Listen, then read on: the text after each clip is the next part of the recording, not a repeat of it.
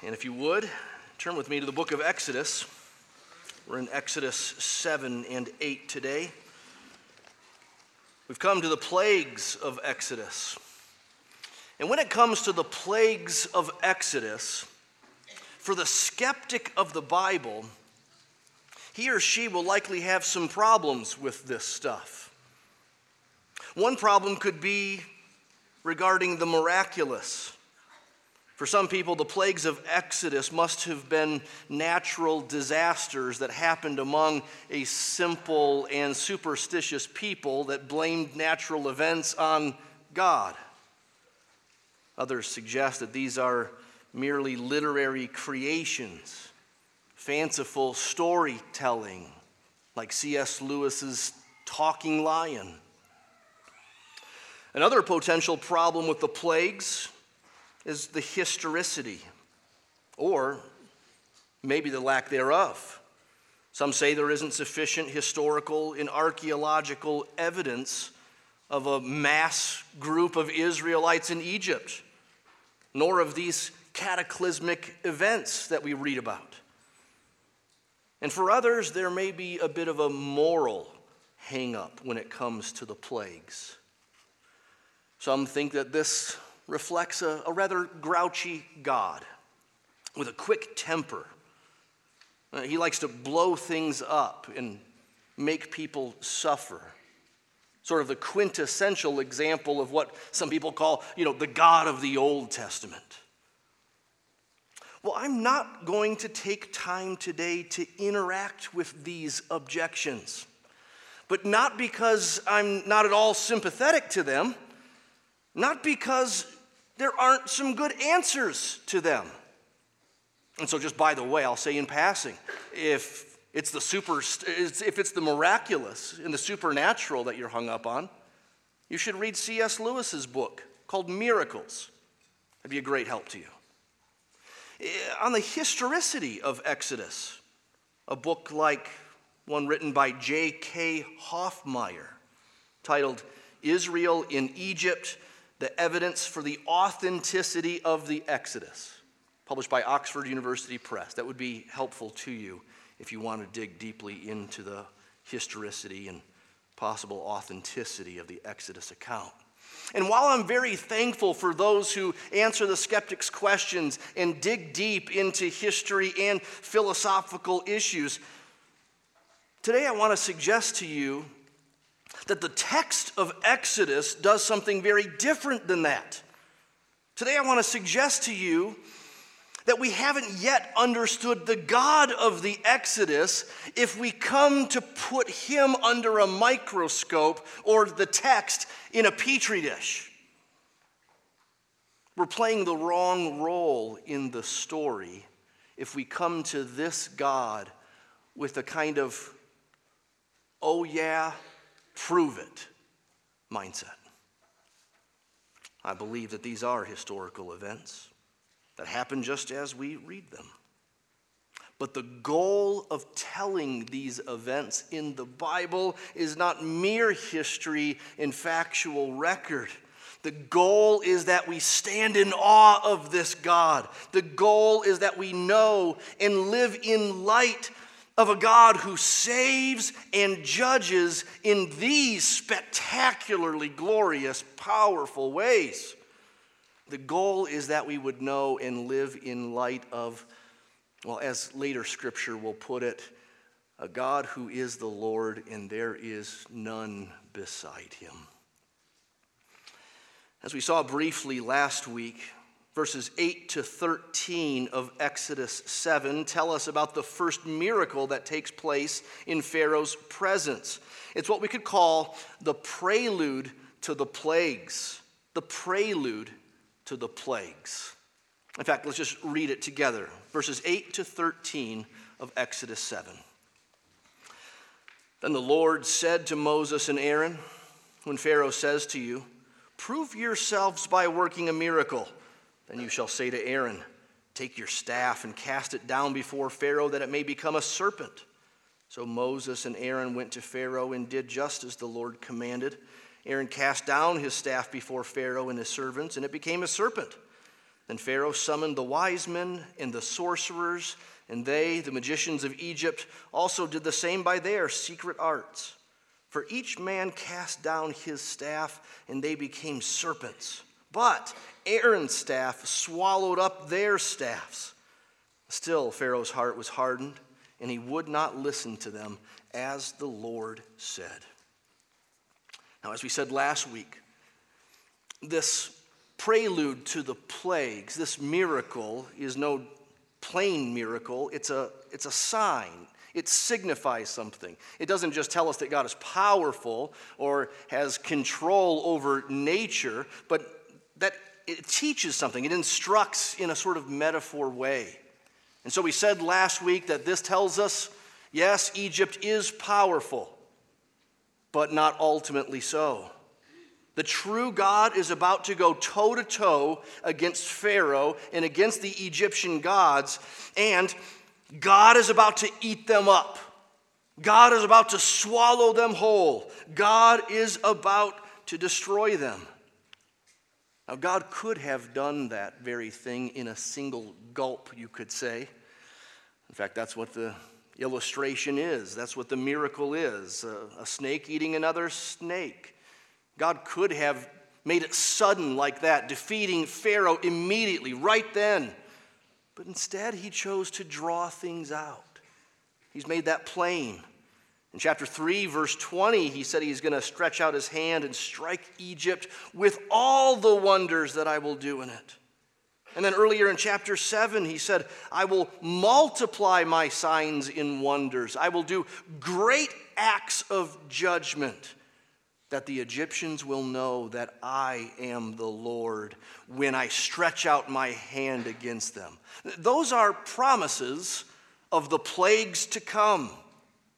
Water turned to blood, frogs, gnats, flies, livestock dying, boils, hail, locusts, darkness, and then the death of the firstborn males. Now, many Bible scholars have noted a literary structure that puts these plagues in 3 cycles. The first 9 being the 3 cycles. There's 1 through 3, then there's 4 through 6, then there's 7 through 9, 10th being the culmination. It sort of stands alone. And there are a few indications that is right and good. So let me just show you some homework on this. You just look down in your Bibles. We'll get to these in due time, but notice that if this is true, there are 3 cycles of 3 plagues. Well, the first of each 3 cycles begins with a reference to the morning. To the morning. So chapter 7, verse 15, that's the first plague. Go to Pharaoh in the morning. Then chapter 8, verse 20, that's the 4th plague, 2nd cycle. Rise up early in the morning. And then chapter 9, verse 13, the 7th plague. Rise up early in the morning. You might say, well, it says morning because that's when it was. Well, yeah, but there are more clues. Another indication of the 9 plagues in groups of 3 is that in the first 3 plagues, Aaron's staff is the instrument by which the miracle takes place. In the second 3, there's no such instrument. It's just spoken. And then in the final 3 plagues, it's Moses. Moses' staff or his hand is the instrument by which the miraculous takes place. And then just one more indication of a kind of tripart structure to these 9 plagues is that the last in each of the cycles, the 3rd, the 6th, the 9th, are all really similar in that they are short. There's no announcement to Pharaoh. God just jumps in and tells Moses and Aaron to do something, and it happens. No warning. So with that literary structure in mind, we'll take 3 plagues per week over this week and the next, and then after that, the 10th. We could call this section of Scripture God versus the gods. It's God versus the gods. One, because Pharaoh thinks himself a god, and God is about to make it very clear he is not. God alone is God. and because the many Egyptian gods are actually made fun of and conquered in these 10 plagues in various ways. It's God versus the gods, round 1. Let's read the first plague, chapter 7, verse 14. Then the Lord said to Moses, Pharaoh's heart is hardened. He refuses to let the people go. Go to Pharaoh in the morning as he's going out to the water. Stand on the bank of the Nile to meet him, and take in your hand the staff that turned into a serpent. And you shall say to him, the Lord, the God of the Hebrews, sent me to you, saying, let my people go, that they may serve me in the wilderness. But so far you have not obeyed. Thus says the Lord, by this you shall know that I am the Lord. Behold, with the staff that is in my hand, I will strike the water that is in the Nile, and it shall turn into blood. The fish in the Nile shall die, and the Nile will stink, and the Egyptians will grow weary of drinking water from the Nile. And the Lord said to Moses, say to Aaron, take your staff and stretch out your hand over the waters of Egypt, over the rivers, their canals, and their ponds, and all their pools of water, so they may become blood. And there shall be blood throughout all the land of Egypt, even in vessels of wood and vessels of stone. Moses and Aaron did as the Lord commanded in the sight of Pharaoh and in the sight of his servants. He lifted up the staff and struck the water in the Nile, and all the water in the Nile turned into blood. And the fish in the Nile died, and the Nile stank, so that the Egyptians could not drink water from the Nile. There was blood throughout all the land of Egypt. But the magicians of Egypt did the same by their secret arts. So Pharaoh's heart remained hardened, and he would not listen to them, as the Lord had said. Pharaoh turned and went into his house, and he did not take even this to heart. And all the Egyptians dug along the Nile for water to drink, for they could not drink the water of the Nile. 7 full days passed after the Lord had struck the Nile. So here's the first plague. The Nile turned to blood. As with most of these plagues, there is an announcement to Pharaoh at the beginning. And here, God says through Moses and Aaron in verse 16, let my people go that they may serve me. And that word serve is really important to the book of Exodus. The book of Exodus began on the theme of the Israelites serving Pharaoh. It was called in chapter 1, verse 14, hard service. And of course, the book will end with the people not in Egypt anymore. The people of Israel will be serving their God, serving him in worship. So that's where it's going. That's what it's all about. That's what each announcement to Pharaoh preceding the plague is all about. Let my people go that they may serve me. God is to be served, not Pharaoh. These are God's people, not Pharaoh's people. And God will demonstrate that bit by bit, plague after plague, like the Nile being turned to blood, which has multi-layers to it. For one, the Nile River was something like what the heart is to a human body. It meant everything. Nothing else worked without it. The Nile was their water source. It was their drinking water. It meant decently clean bathing. It was their primary highway for trade. It flooded annually, which was a good thing, because it went up into the ground, and there that ground became fertile topsoil for their crops. Of course, the Nile provided fish to eat as well. So again, like a heart is to a human being, so the Nile was to Egypt. But it was more than just practically important. It was worshiped. It was worshiped by the Egyptians. The Egyptians identified the Nile with the god of Hapi. Hapi, H-A-P-I, a god that they portrayed as a man with human breasts and a pregnant abdomen. There's the idea of fertility behind that. Fertility. The Nile gave life, and it was celebrated. They wrote praise songs to the Nile in Hapi. Like this one, "Hail to your countenance, Hapi, who goes from the land, who comes to deliver Egypt, who brings food and creates every sort of good thing. Everything has come into being through his power." And so it was this Nile, this God, quote unquote, this life giver, this thing celebrated and worshiped, that God, through his servants Moses and Aaron, turned into blood. And yes, blood. We don't need to explain this away as some sort of natural phenomenon. Others have tried that. They've said maybe red clay, slipped off and fell into the river, and it gave it a red appearance. Well, you don't need to go there, and you mustn't go there. The whole point is that this is supernatural. The whole point is that God is showing off. The whole point is that this is a display of his unusual power, not his typical way of doing things. The God who creates the cosmos out of nothing doesn't need a scientific or naturalistic explanation for these plagues. What was the source of life for the Egyptians became a cesspool of death.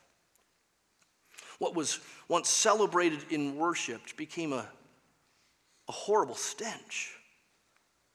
What was once, back in chapter 1 of Exodus, the means by which Hebrew male children were executed, the Nile, has now been killed, slain, at least temporarily so. So Pharaoh is no match for the true God. Hapi's no match for the true God who made all things. Or did he? Is he the only God? Well, that's what Pharaoh probably is wondering when his magicians can do the same very thing. They do it by their secret arts, verse 22. Like their replication of the staffs turned into snakes, so here the replication of the water turned into blood likely wasn't some sleight of hand or smoke and mirrors, but satanic power. That's a real thing. Of course, it's no match for God's supreme power, as we shall see. But for now, it's enough for Pharaoh to dismiss Moses and Aaron and their God and simply turn and go back home. Pharaoh's heart remained hardened, verse 22. He would not listen to them as the Lord had said. Pharaoh turned and went into his house. He didn't even take this to heart. Now, just as we said last week when we talked about the hardening of Pharaoh's heart, that at times in the book of Exodus, it's attributed to God hardening Pharaoh's heart. And other times in the book of Exodus, it's attributed to Pharaoh hardening his own heart. Well, we see both here. Pharaoh's heart is hard just as the Lord said. He said it in chapter 4, verse 21. He said it in chapter 7, verse 3. It's just as the Lord said or decreed. And yet, on another level, you can say Pharaoh wouldn't listen. He didn't take it to heart, and therefore he bears full responsibility for it. It doesn't say he wouldn't listen because he couldn't listen. He wouldn't listen. He didn't take it to heart. And so we all bear responsibility to respond to God appropriately. None of us can blame him for our unbelief or our stubbornness or hard-heartedness. Well, let's read on with the second plague here. In chapter 8, verse 1, it says, "Then the Lord said to Moses, 'Go into Pharaoh and say to him, Thus says the Lord, let my people go that they may serve me. But if you refuse to let them go, behold, I will plague all your country with frogs. The Nile shall swarm with frogs that shall come up into your house and into your bedroom and on your bed and into your houses of your servants and your people and into your ovens and your kneading bowls. The frog shall come up on you and on your people and on all your servants." The Lord said to Moses, "Say to Aaron, stretch out your hand with your staff over the rivers, over the canals, and over the pools, and make frogs come up on the land of Egypt." So Aaron stretched out his hand over the waters of Egypt, and the frogs came up and covered the land of Egypt. But the magicians did the same by their secret arts and made frogs come up on the land of Egypt. Then Pharaoh called Moses and Aaron and said, "Plead with the Lord to take away the frogs from me and from my people, and I will let the people go to sacrifice to the Lord." Moses said to Pharaoh, "Be pleased to command me when I'm to plead for you and for your servants and for your people, that the frogs be cut off from you and your houses and be left only in the Nile." He said, "Tomorrow." Moses said, "Be it as you say, so that you may know that there is no one like the Lord our God. The frogs shall go away from you and your houses and your servants and your people. They shall be left only in the Nile." So Moses and Aaron went from Pharaoh, and Moses cried to the Lord about the frogs as he agreed with Pharaoh. And the Lord did according to the word of Moses. The frogs died out in the houses, the courtyards, and the fields, and they gathered them together in heaps, and the land stank. But when Pharaoh saw that there was a respite, he hardened his heart and would not listen to them as the Lord had said. Well, the second plague, frogs. Frogs, frogs, and more frogs. Notice again, like the first plague, the second one has an announcement to Pharaoh. It's a demand, "Let my people go," but it's also a warning. I think implied is that there's some kind of delay here between the announcement and the actual event. Verse 2, "If you refuse to let them go, here come the frogs." Now, we don't know how long of a span of time there was between the announcement and the frogs, but presumably there's a small window of some kind. Now, it might be good at this point for me to suggest to you some of the typical components or elements that are in all or most of these plagues, so we can keep track of them as we go through them together, especially as we want to at times compare and contrast. We'll see these elements or these components come or go in some cases.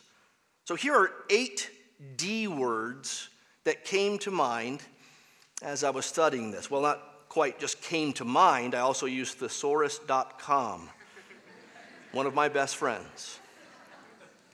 So here's the first component, demand.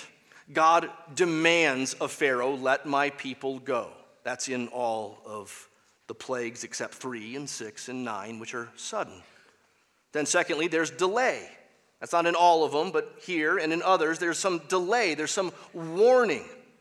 And then third, we have description. The plague is described how it's going to happen before it happens, and it's described in a lot of detail. And then fourth, there's devastation.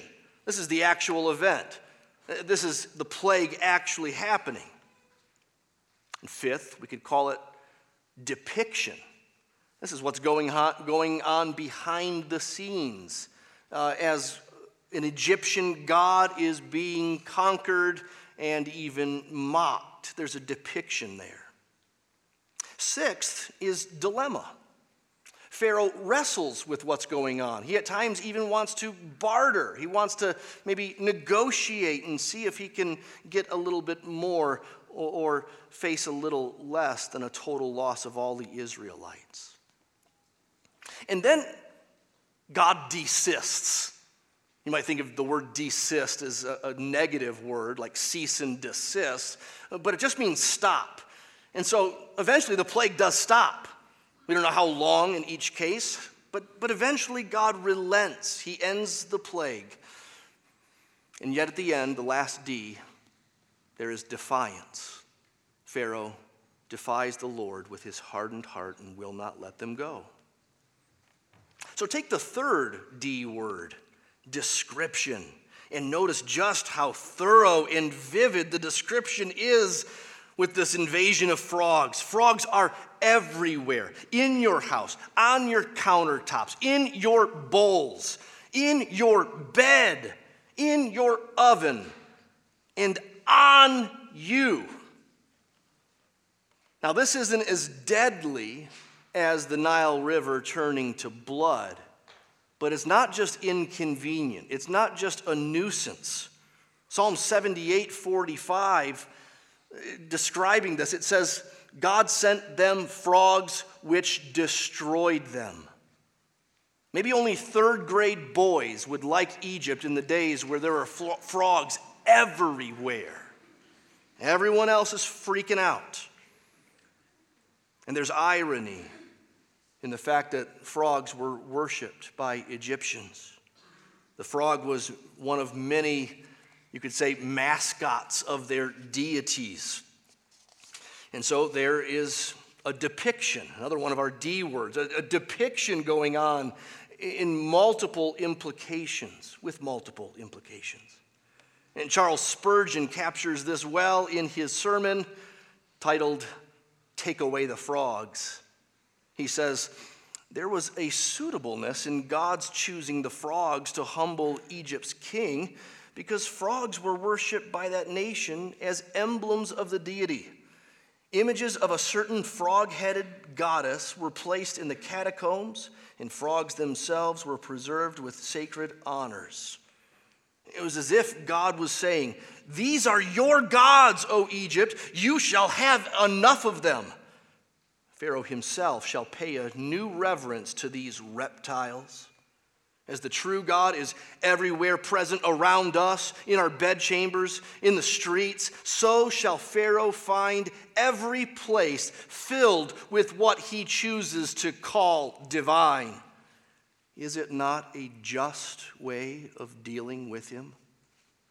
And I say it is just, and it is funny, it is ironic.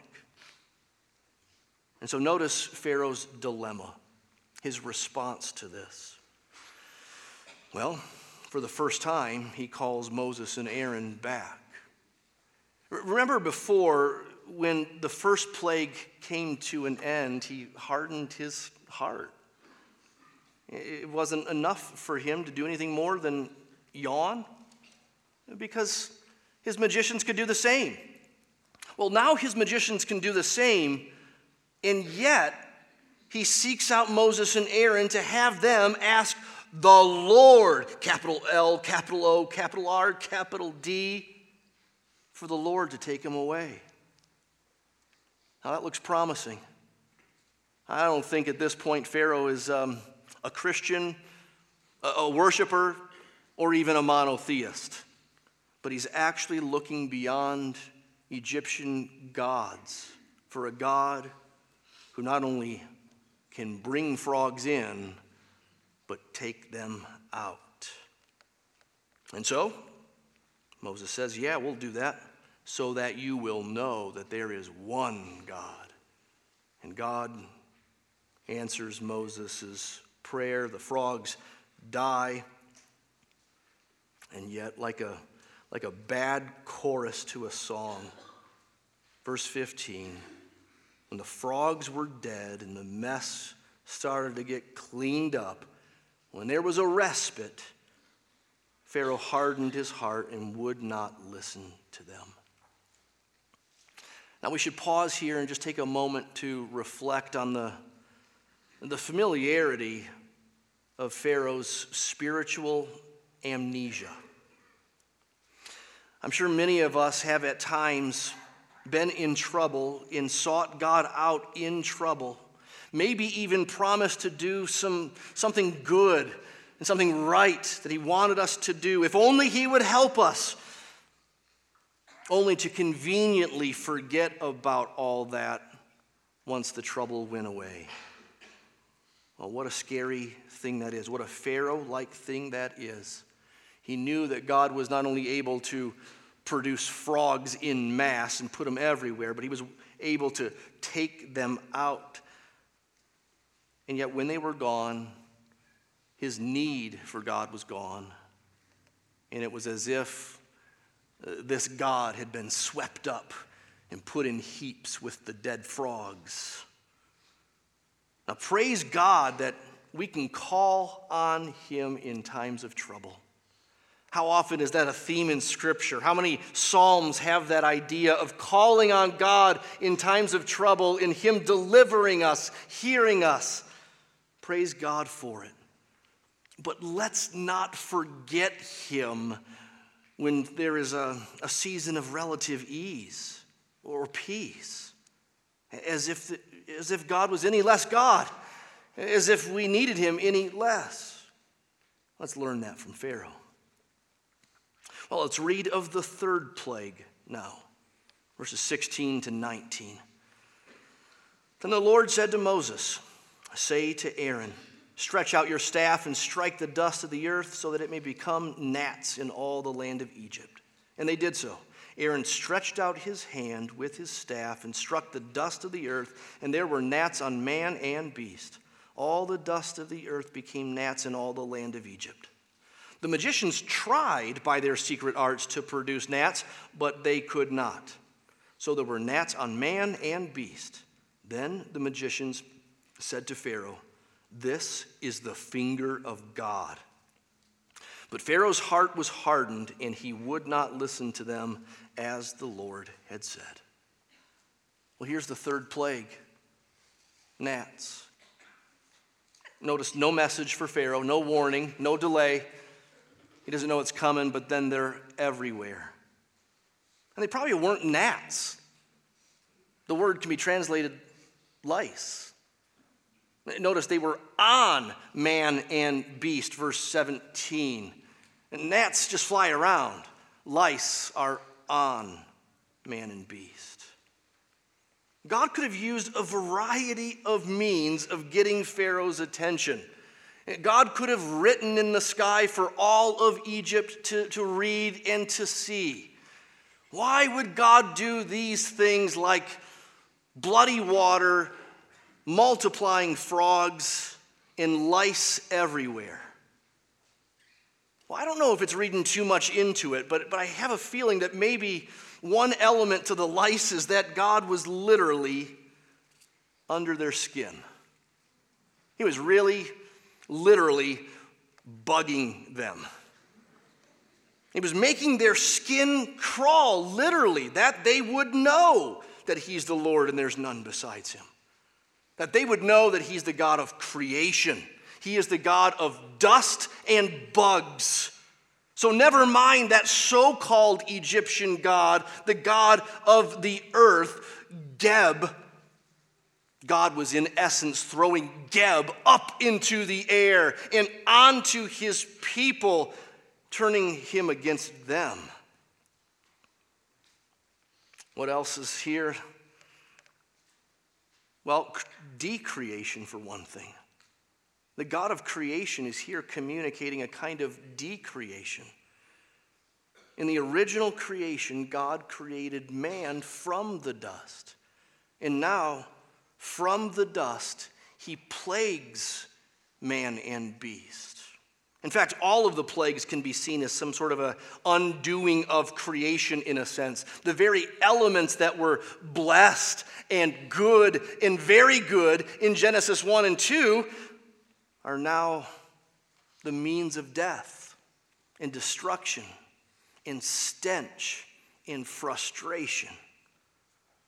Why? Because God's cruel, because he likes people to suffer, because he likes to blow stuff up. Well, no, remember, all this is so that his people would serve him and not Pharaoh. The goal is their worship. Salvation and judgment. There are always two sides to one coin. There's no salvation without judgment. Even at the cross of Christ, there is judgment on the innocent for us. He took our judgment that we would be saved. And so the Egyptians are justly judged so that God would save his people.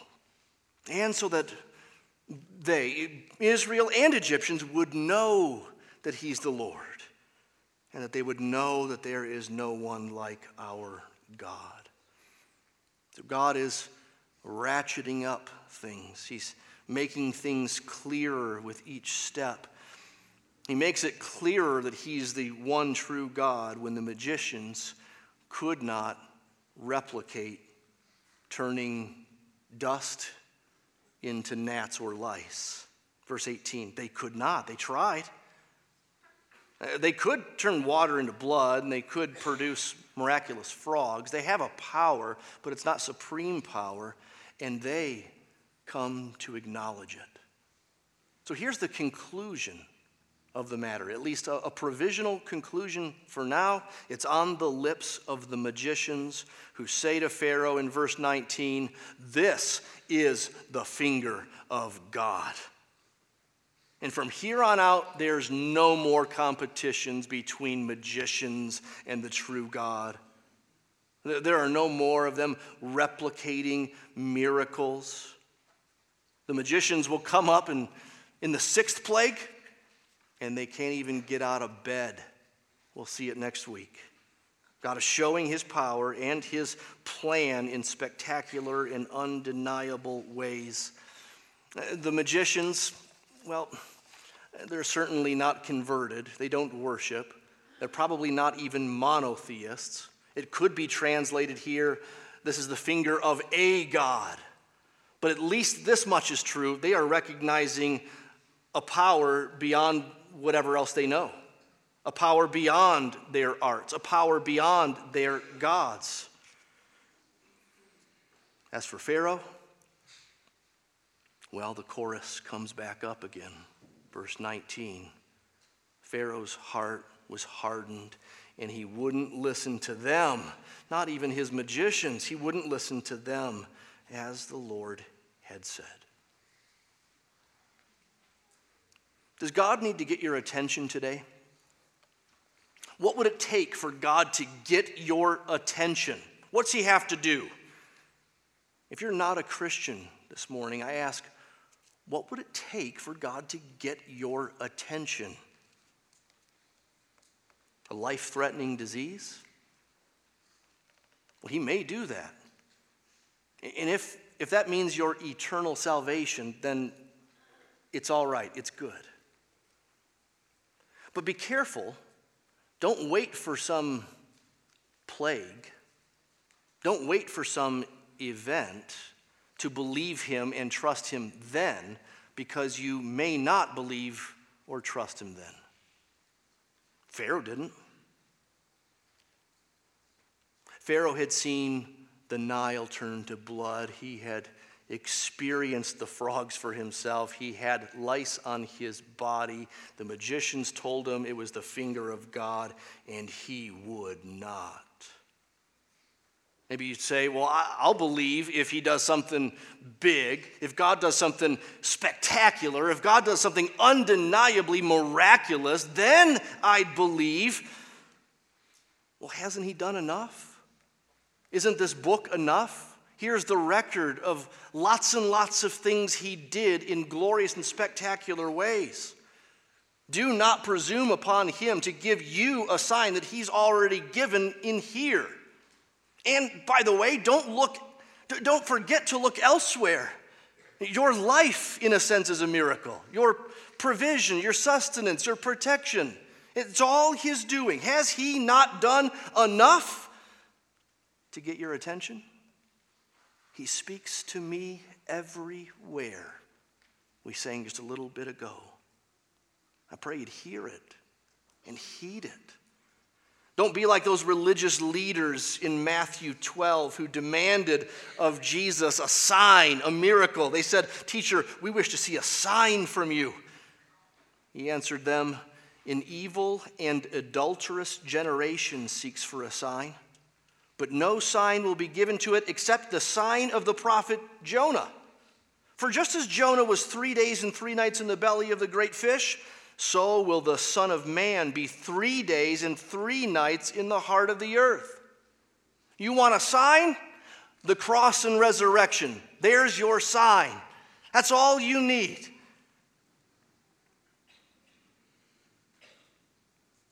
I fear it may not be enough. In Luke 16, we read the story of the rich man and Lazarus. And when the rich man died and went to Hades and suffered greatly, he had concerns for his living brothers and said to Father Abraham, if someone goes to them from the dead, they will repent. But Father Abraham said to him, if they do not hear Moses and the prophets, neither will they be convinced if someone should rise from the dead. You want proof? Well, here, Father Abraham says, the Bible, Moses and the prophets. If you don't believe Moses and the prophets, you're not going to even believe a resurrected man. Unbelief is sometimes that stupid and stubborn and senseless. Well, I pray that today you'd come to see the cross and resurrection as the supreme example of the finger of God. You want to see power? You want to see glory? Yeah, go ahead. Look at Exodus.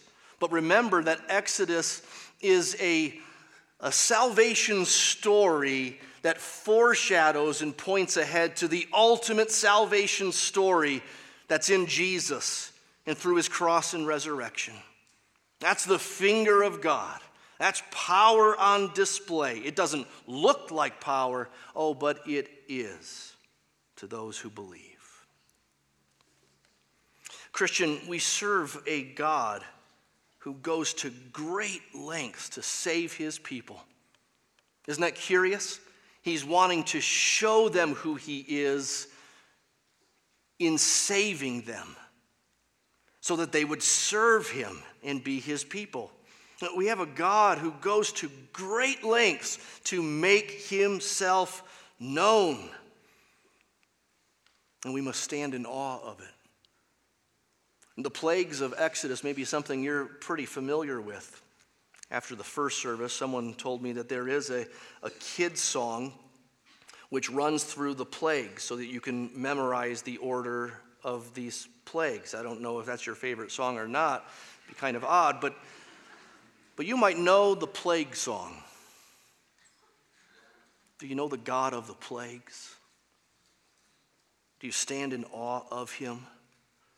The book of Exodus can be a tough book to apply to modern day Christians because, we're not in slavery and we're not expecting God to show up in these explosive, miraculous ways like they saw.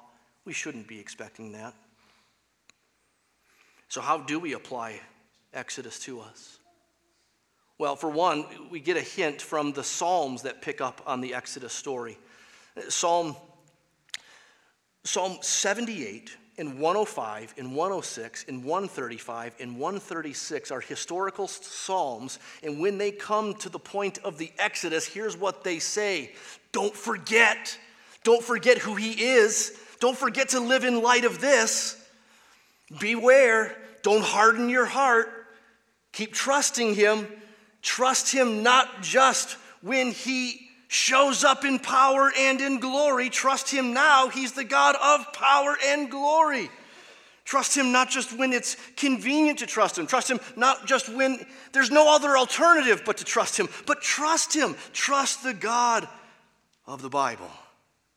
And keep trusting him. And trust him alone. John Calvin said that the human heart is an idol factory. And the human heart is an idol factory not just when statues are created and gods are made up like Hopi. No, still today, we're all idol factories. And our idols in 21st century America are culturally acceptable things like entertainment and reputation and clothes and appearance and resumes and retirement packages and income brackets.